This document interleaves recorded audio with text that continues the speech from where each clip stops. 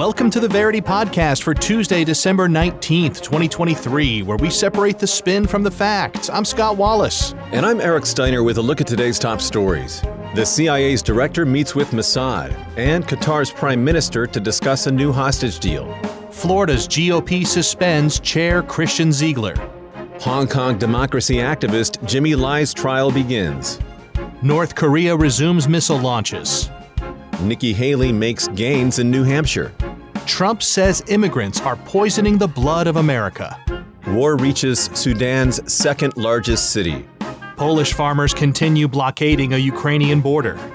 Northeastern Australia is ravaged by floods. A report finds that the UK releases 80% of detained immigrants. And U.S. homelessness hits a record high. Our top story, the CIA's director meets the Mossad chief and the Qatari prime minister to discuss a new hostage deal.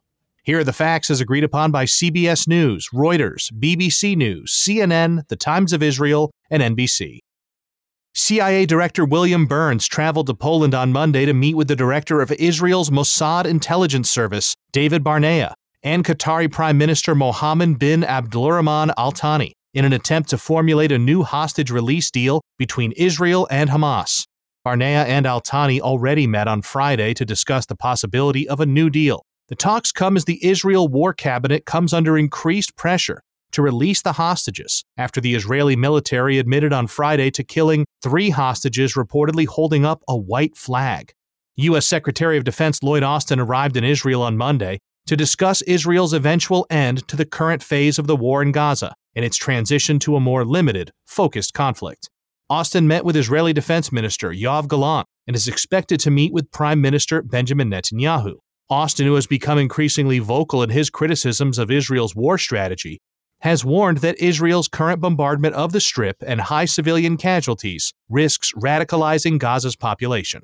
While the U.S. pushes for a new phase of the war and for another hostage deal, European countries have also begun to put added pressure on Israel to agree to a ceasefire. On Sunday, French Foreign Minister Catherine Colonna traveled to Israel, saying in a statement that she would push for a truce that should lead to a lasting ceasefire with the aim of releasing all hostages and delivering aid to Gaza.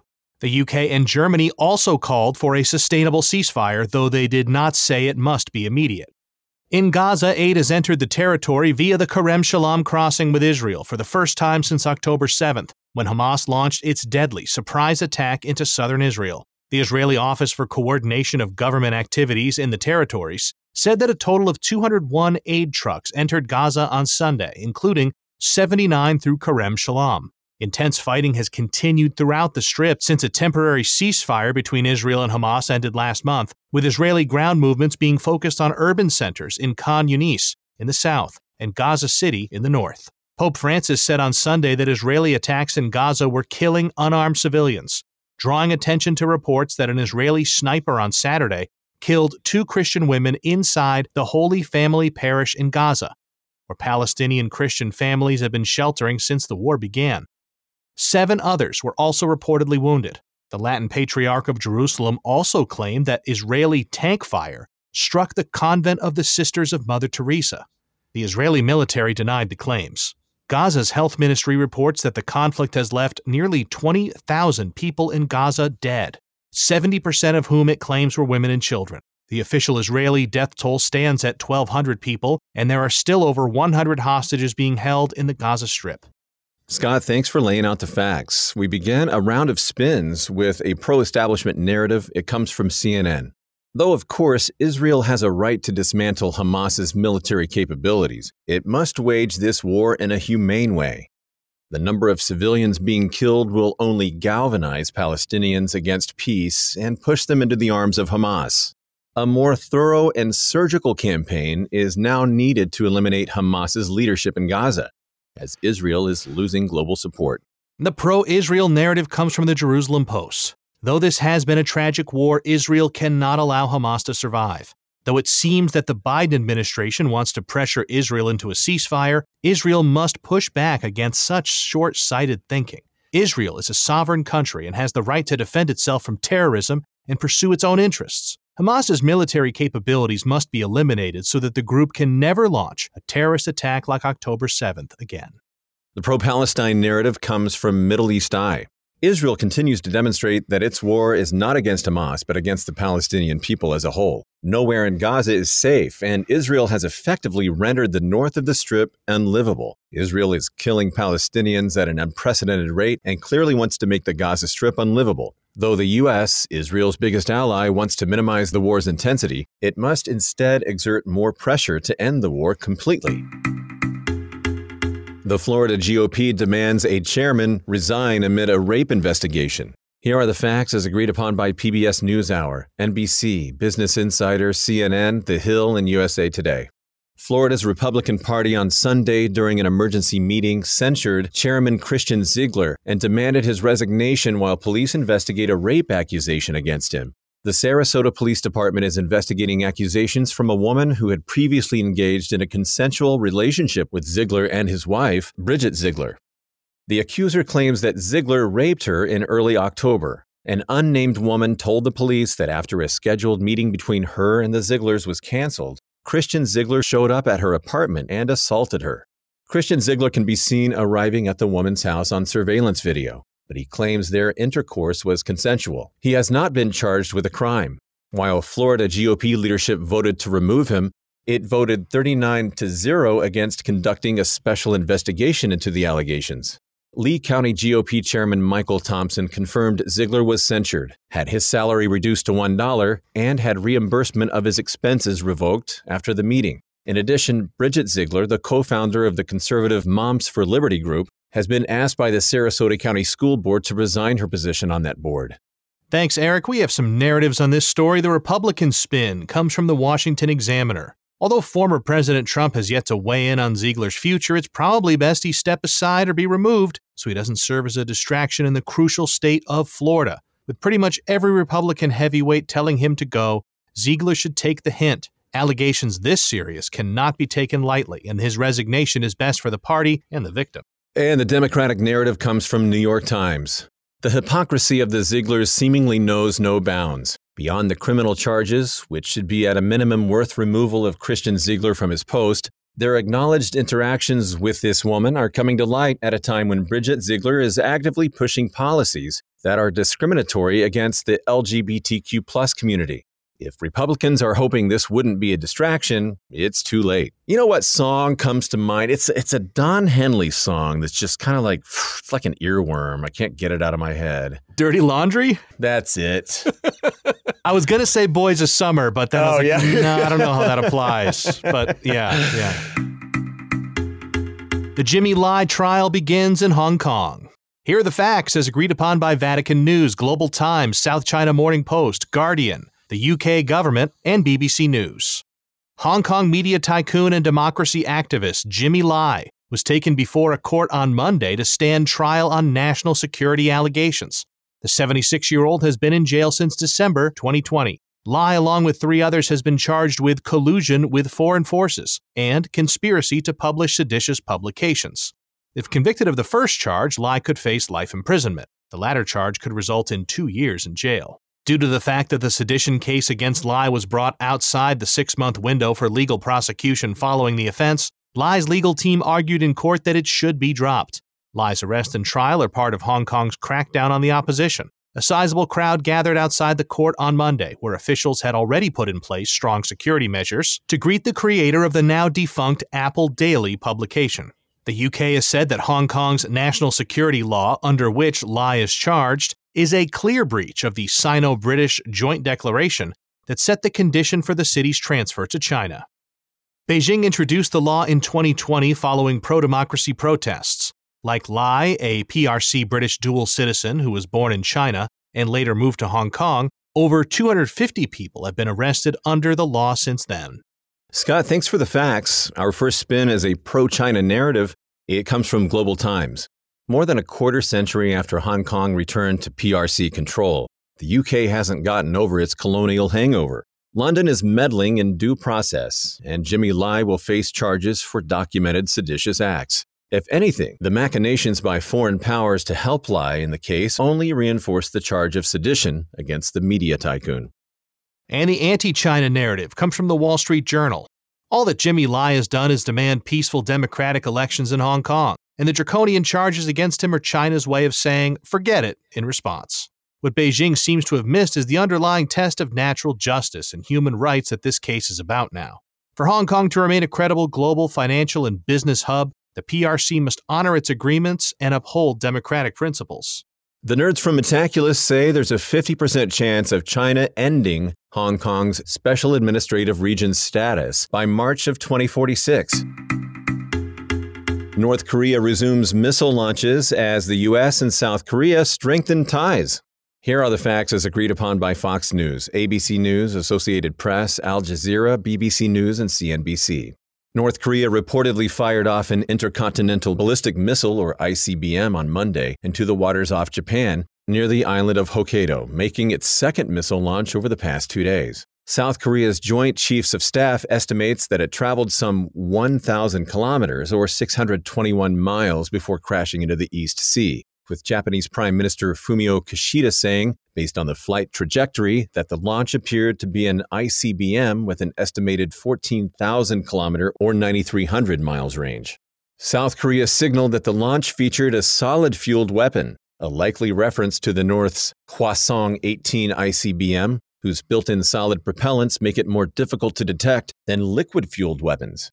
Kim Jong-un has previously called the Hwasong-18 his country's most powerful weapon within Pyongyang's nuclear forces. Despite firing its first ICBM since July on Monday, Pyongyang has launched a record number of weapons tests in 2023, including a short-range missile that flew about 570 kilometers or 354 miles before falling into the waters between the Korean peninsula and Japan on Sunday. This comes as North Korea looks to ramp up its arsenal and military capabilities in the face of a growing alliance between the U.S. and South Korea, whose officials met on Friday in Washington to discuss ways to respond to a potential nuclear threat from the North, agreeing to wargame the use of nuclear weapons in military drills next summer.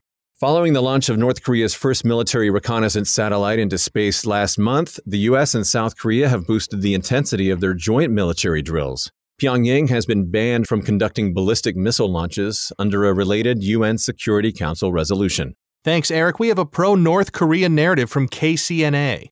Though Washington and its proxies in the Korean peninsula have carried out threatening military exercises on North Korea's doorstep in alleged efforts to deter Pyongyang, they are quick to claim that any measures to develop any sort of defense weaponry from the North are a provocation. Pyongyang will continue its sovereign right to self-defense and will not be bullied by warmongering enemies. Follow that with an anti-North Korea narrative coming from Newsweek. North Korea continues to stoke global tensions and work towards igniting a war in the Pacific, as it continually defies UN mandates and actively seeks to create a missile that can reach the U.S. Led by its autocratic and dangerous leader, North Korea cannot be dismissed, and the U.S. must ramp up its exercises with its allies to deter a nuclear threat. Democracies around the world must be vigilant about deterring nuclear action. And a nerd narrative from Metaculus, there's a 30% chance that North Korea will possess enough fissile material to make at least 100 warheads before 2024. Nikki Haley makes gains in New Hampshire but still trails Trump in a new poll. Here are the facts as agreed upon by Fox News, CBS, The New York Post, The Hill, and MarketWatch. A new CBS YouGov poll released Sunday shows former South Carolina Governor Nikki Haley has gained ground in the New Hampshire Republican primary polls against frontrunner Donald Trump, now standing at 29%. Haley is 15 points behind the former president. Florida Governor Ron DeSantis received 11%, and former New Jersey Governor Chris Christie took 10%. The polling, which also shows entrepreneur Vivek Ramaswamy at 5% and former Arkansas Governor Asa Hutchinson at 1%, comes a little more than a month before the January 23rd New Hampshire primary, which will take place just 8 days after the nation's first primary caucus in Iowa.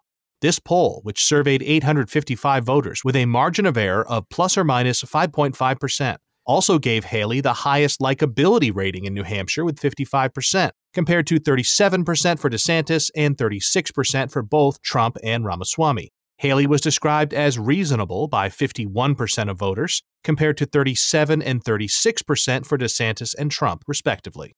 However, New Hampshire voters placed Trump at the top concerning who they thought was a strong leader. and who they thought would beat Democratic President Joe Biden. For a strong leader, Trump received 55% compared to DeSantis 45% and Haley 41%. On who would beat the current president, Donald Trump received 51%, Haley 32%, and DeSantis 27%. Regarding Iowa, the CBS poll put Trump at 58%, DeSantis at 22%, and Haley at 13%. This coincides with the GOP national polling, according to Real Clear Politics, putting Trump ahead of his opponents with 61.9%, DeSantis with 20%, and Haley in third place with 15.8%. Meanwhile, a recent Fox News poll released numbers on potential general election matchups, with Haley defeating Biden by 6%, Trump winning by 4%, and DeSantis tying the incumbent president. Biden was narrowly leading all three of them as recently as August. The Fox poll showed 14% of Biden voters switching to Haley and 5% switching to Trump. Our round of spins begins with an anti-Trump narrative coming from National Review. The polling in Iowa shows about half of Trump's supporters are still willing to change their minds. In fact, alongside Haley's rise in New Hampshire means if Trump underperforms in Iowa, Haley could gain momentum heading to the Granite State, where a win could launch her toward more success as the primary season continues. Pro-Trump narrative comes from Human Events. Take all the polls you want. Trump already has this nomination in the bag. Neoconservatives like Haley have failed time and again to overtake Trump, but national polls show them losing percentage points to the GOP frontrunner. If all these so-called conservatives truly wanted their party to win, they would acknowledge Trump's insurmountable lead and put their weight behind him as the nominee. There's a 4% chance that Haley will be the Republican nominee for the 2024 U.S. presidential election. That's according to a nerd narrative from the Metaculus prediction community. Trump makes controversial immigration comments at a rally. Here are the facts as agreed upon by Associated Press, Politico, Business Insider, Reuters, and Forbes. Speaking at a rally Saturday in Durham, New Hampshire, former President Donald Trump claimed illegal immigrants are, quote, poisoning the blood of America, while discussing U.S. border security. Trump also said the immigrants coming to the U.S. had, quote, poisoned mental institutions and prisons all over the world, in not just 3 or 4 countries that we think about, but rather from all over the world. In the 2022 fiscal year, there were approximately 2.4 million migrant encounters at the U.S. southern border with Mexico, an increase from 1.7 million the year prior. The former president has used the phrase, quote, poisoning the blood before, during an interview with the National Pulse in September. A Trump campaign spokesman described reactions to Trump's language as, quote, nonsensical in October. During the same rally, Trump said, quote, even Vladimir Putin believed President Joe Biden has organized a, quote, politically motivated prosecution of his political rival, referring to several criminal cases brought against Trump. Thanks, Eric. We have an anti-Trump narrative on this story from the Washington Post. Whether it's his dehumanizing comments about immigrants or his denigration of democratic institutions, Trump's goal is to get his followers to share his view of democracy as illegitimate in an attempt to distract from his legal troubles and be empowered to act as an authoritarian should he return to the White House. This is what Democrats and pro-democracy Republicans are fighting against while he falsely accuses them of being anti-democratic. Trump's rhetoric becomes more dangerous with each passing rally. The pro-Trump narrative comes from Breitbart. We shouldn't be focusing on Trump's rhetoric because criticizing how he describes a problem doesn't mean there's a major issue. The border is broken, and an overwhelming majority of Americans agree that something has to be done to fix it. But Democrats and the Biden administration have failed on this matter, so they're trying to distract the public, while Trump is offering up solutions for when he returns to the White House. We have Narrative C from Newsweek. Despite their stark rhetorical differences, the GOP and the Biden administration are together set to enact the most sweeping set of restrictive immigration changes seen in 100 years. Over-focusing on either Trump's extreme rhetoric or Biden's softened statements ignores closely aligned policy realities that will impact the lives of millions.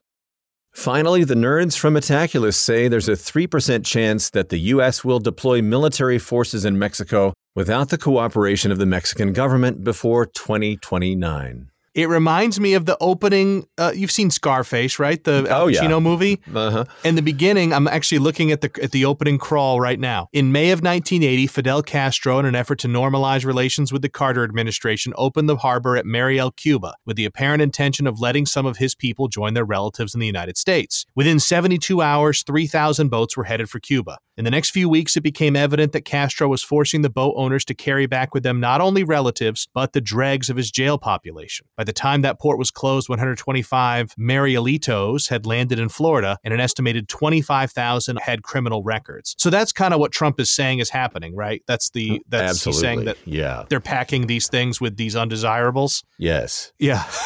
Yeah. Thousands flee as war reaches the second largest city in Sudan. Here are the facts as agreed upon by Al Jazeera, Arab News, Middle East Eye, TRT World, the Sudan Tribune, and Voice of America. The war between the Sudanese army and the paramilitary RSF, or Rapid Support Forces, reached the city of Wad Madani over the weekend. Wad Madani is the country's second largest city, opening a new front in a war that erupted in April. Thousands of displaced people were forced to flee as the RSF reportedly set up a base in the capital of Al Jazeera state, south of Khartoum. According to UN figures, more than 86,000 displaced people live in the city, with more than 270,000 of its 700,000 population relying on humanitarian aid. The state capital was attacked from various directions on Friday and Saturday, with Sudanese forces attempting to push back the paramilitary fighters. The RSF has also been seen advancing on both El Fasher, the capital of North Darfur State in the west, and the town of Baba Nosa in the south of West Kordofan State. The East African body Intergovernmental Authority on Development urged an end to the clashes, saying it is extremely concerned by the resurgence of the conflict, while the U.S. ambassador to Sudan, John Godfrey, called on the RSF to halt its regional advance and assault on Wad Madani, warning of a significant disruption of humanitarian assistance efforts. Meanwhile, the RSF reportedly withdrew from Wad Madani on Sunday as the Sudanese military continued conducting airstrikes against their positions and bases east of the city. Local organizations claim that the military repelled the retreating RSF forces towards the town of Rafah, about 54 kilometers or 33 miles north of Wad Madani, following 8 months of war, which has led to 6.6 million people displaced in and outside of Sudan. The World Food Program warned last week of a looming hunger catastrophe in the East African country. Since the outbreak of the armed conflict between the Sudanese military and the RSF, all efforts to achieve a ceasefire have, so far, failed. Thank you, Scott. The first spin coming from Al Bawaba. It's a pro-establishment narrative. The RSF attacks on Wad Madani underline that it is the rebels commanded by Mohammed Hamdan Dagalo who continue to escalate the conflict while claiming to be fighting for the Sudanese people. The recent RSF attacks, which have forced thousands of refugees to flee again, undermine the ongoing U.S.-led peace talks and the hope for a negotiated end to this senseless conflict. The RSF must stop its offensive immediately and return to the negotiating table. However difficult the talks between both parties may be, the U.S. will not tire of standing up for the suffering people of Sudan.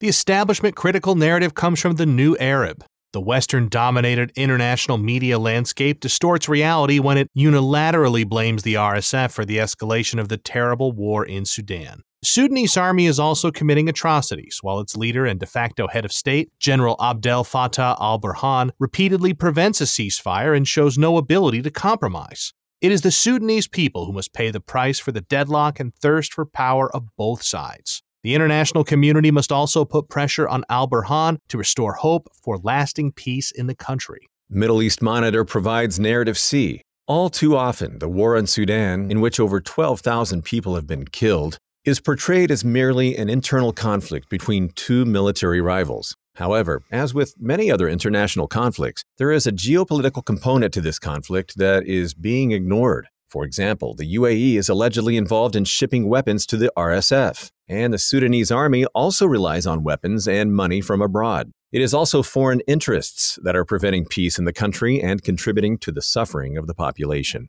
And the nerd narrative from Metaculus, they predict a 50% chance that more than 10,000 people will die in the Sudan conflict in 2023. News coming from Poland as a Ukraine border blockade continues. Here are the facts as agreed upon by Ukrainska Pravda, Al Jazeera, Ukrinform, European Pravda, and Ukra News. As the dispute over Ukrainian grain continues to sour relations between Ukraine and Poland, Polish farmers and truck drivers continued their blockade of the country's border with Ukraine at Dorohusk on Monday. United Village, a Polish farmers association, said they joined the blockade due to the, quote, tragic situation on the Polish market caused by the uncontrolled influx of grain from Ukraine, the lack of prospects for improving the situation in the 2023 harvest, and the lack of systemic solutions to protect the domestic market. The issue erupted in September when Ukrainian President Volodymyr Zelensky publicly accused a number of countries of playing into Russia's hands by imposing unilateral blockades on Ukrainian grain imports. Then Polish Prime Minister Mateusz Morawiecki told Zelensky, quote, never to insult Poles again. Later that month, Poland halted all weapons deliveries to Ukraine. The EU has since relaxed rules on Ukrainian grain imports into the bloc, prompting further anger from Polish grain producers and suppliers. As a result, a number of blockades on Poland's border with Ukraine began in early November. Last Monday, Wojciech Sawa, head of the Dorohusk municipality, ordered the dispersal of the blockade in his region, citing reasons of, quote, significant danger to property and blocking traffic. The participants were given 15 minutes to decide their next steps, and Polish and Ukrainian officials soon confirmed that the blockade had been lifted. But later in the week, a regional court struck down Sawa's ban on the blockade. Judges ruled that his government had misrepresented the threat of greater property damage, adding that the blockade could legally resume from Monday. Thanks, Eric. Euro integration brings us Narrative A. With the new government now in power in Poland, that being of Donald Tusk and his coalition of 4 parties, relations between Ukraine and Poland will hopefully be restored to previous levels. Due to Tusk's closeness with the EU, the grain dispute should now be able to be resolved more swiftly. Notesfrompoland.com has Narrative B. While Poland remains a strong and close ally of Ukraine, Poland's support for the country cannot come at the expense of its own farmers and entrepreneurs. Poland is committing to working with Ukraine in order to find an optimal solution for both countries. And a nerd narrative from Metaculus predicting a 1% chance that Poland and Ukraine will settle the Przewodu incident before 2024. I know you've been waiting for that one, Eric. I have been. Let's hope. Hundreds are evacuated as floods pound northeastern Australia. Here are the facts as agreed upon by Al Jazeera, The Guardian, The Straits Times, BBC News, The Independent, and ABC News of Australia. In the northeastern Australian state of Queensland, severe flooding closed off villages and forced disaster survivors to their rooftops, forcing hundreds of people to be evacuated, officials said on Monday. Ex-tropical cyclone Jasper has resulted in thousands of residents without power for days, stranded with washed-out roads. More rain is anticipated as the weather system slowly passes across the Cape York Peninsula to the west. Media clips showed wildlife officials capturing a 2.8-meter or 9-foot-long crocodile in a storm drain outside a gas station in Ingram, a town of around 5,000 people submerged under floodwaters. However, observations of crocodiles in North Queensland are more common in rural regions such as rivers, lagoons, and wetlands. Some areas have received a year's worth of rain due to Cyclone Jasper. The city of Cairns has seen more than 2 meters or 6.6 feet of rain. So far, there has not yet been any recorded deaths or missing persons. Monday saw a temporary closure of Cairns Airport due to floods, which also caused flights to be canceled or postponed. Part of the airport tarmac was submerged. Flood warnings are in effect for multiple river systems, with residents being asked to avoid travel. All roads leading from the Tablelands region to the seaside are currently closed. Scott, thank you for the facts. The first spin is Narrative A, coming from SBS. 2023 will very likely go down as the warmest year on record. For every degree Celsius that the average world temperature rises, there can be an extra 7% of water vapor in the atmosphere, which is released as torrential downpours. Climate change has increased the likelihood of flooding and excessive rainfall. As the atmosphere gets warmer, extreme weather conditions like cyclones will intensify. Australia will need to work on adapting to increasingly extreme weather. But are state and local government agencies ready? And Narrative B comes from the conversation. It's easy to dismiss extreme weather events, including cyclones, as a consequence of climate change. However, in reality, they're usually influenced by a myriad of factors and interrelated processes. More research is needed before establishing any direct causal link between the two. The nerds are saying that there's a 20% chance that there will be a 5-year period with an average global temperature of greater than 3.6 degrees Celsius warmer than the 1861 to 1880 baseline before the year 2100. And that's coming from the Metaculus prediction community. 4 in 5 detained immigrants have been released and not deported. Here are the facts as agreed upon by Guardian, Eastern Eye, and BBC News. According to an annual report from the UK's Independent Monitoring Board, almost 80% of migrants in detention centres last year were released, but not deported. The 22% deportation last year was almost half the rate between 2015 and 2019, which was 44% during that time. The purpose of detention is to prepare individuals for deportation, and the Home Office is only tasked to detain migrants if there is a realistic chance of timely deportation. Many, however, are released due to successful legal challenges or health assessments. The cost of immigrant detention is £113, about $142 per person per night. The government has also faced criticism for holding people too long, including one detained for 3 years and 5 others for 180 days. However, the government has pledged to increase detention capacity as it prepares to restart its deportation to Rwanda program. The Rwanda plan, in which the UK paid the East African country £140 million or $177 million in 2022 and an additional £100 million or $126 million in 2023 to accept deported migrants, was originally rejected by the UN last year, claiming Rwanda was not a safe third country to send migrants to. However, Rwanda rejected the UN's claim, and UK Prime Minister Rishi Sunak argued the plan would save taxpayers, quote, billions in the long run. While the European Council on Human Rights claims the Rwanda plan violates 3 other laws passed by Parliament in the last 3 decades, Sunak's government is, quote, anticipated to send another £50 million or $63 million to Rwanda for the program in 2024.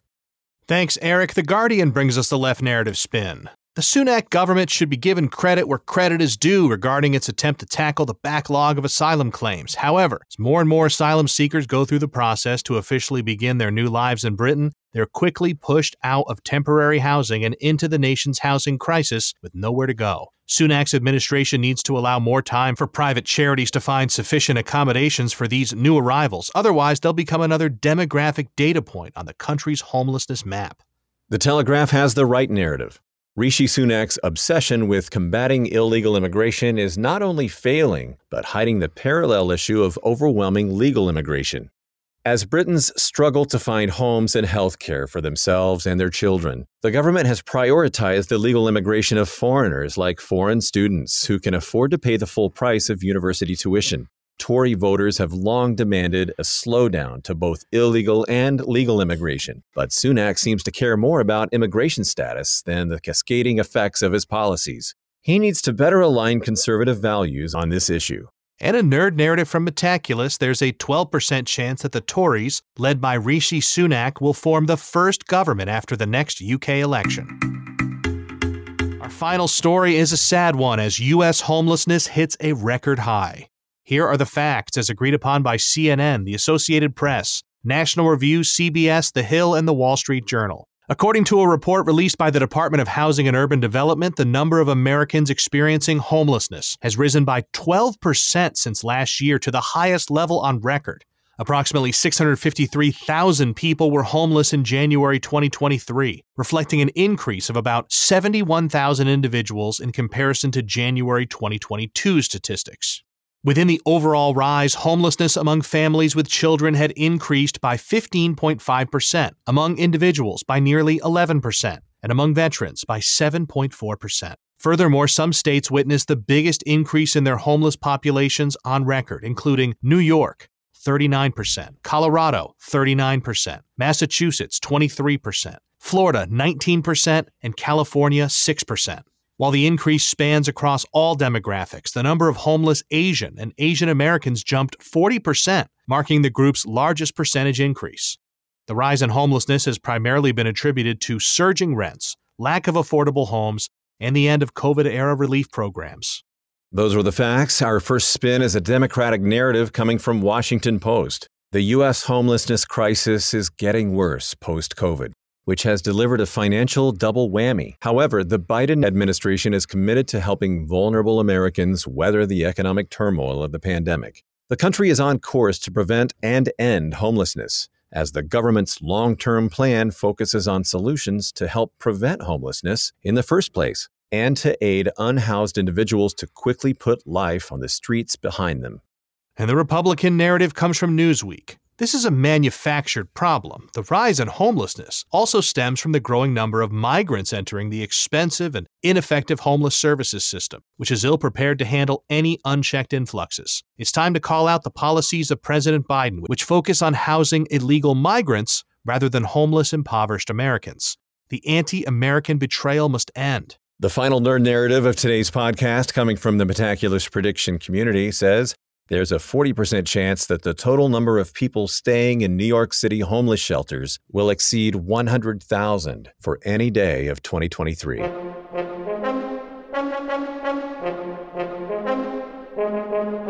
Thanks for listening to the Verity Podcast for Tuesday, December 19th, 2023. Each day, we use machine learning to read about 5,000 articles from about 100 newspapers and figure out which ones are about the same stories. For each major story, our editorial team then extracts both the key facts that all articles agree on and the key narratives where the articles differ. Find out more at verity.news and download the Verity app on the Apple App Store or Google Play. For Scott Wallace, I'm Eric Steiner, inviting you to join us next time on the Verity Podcast.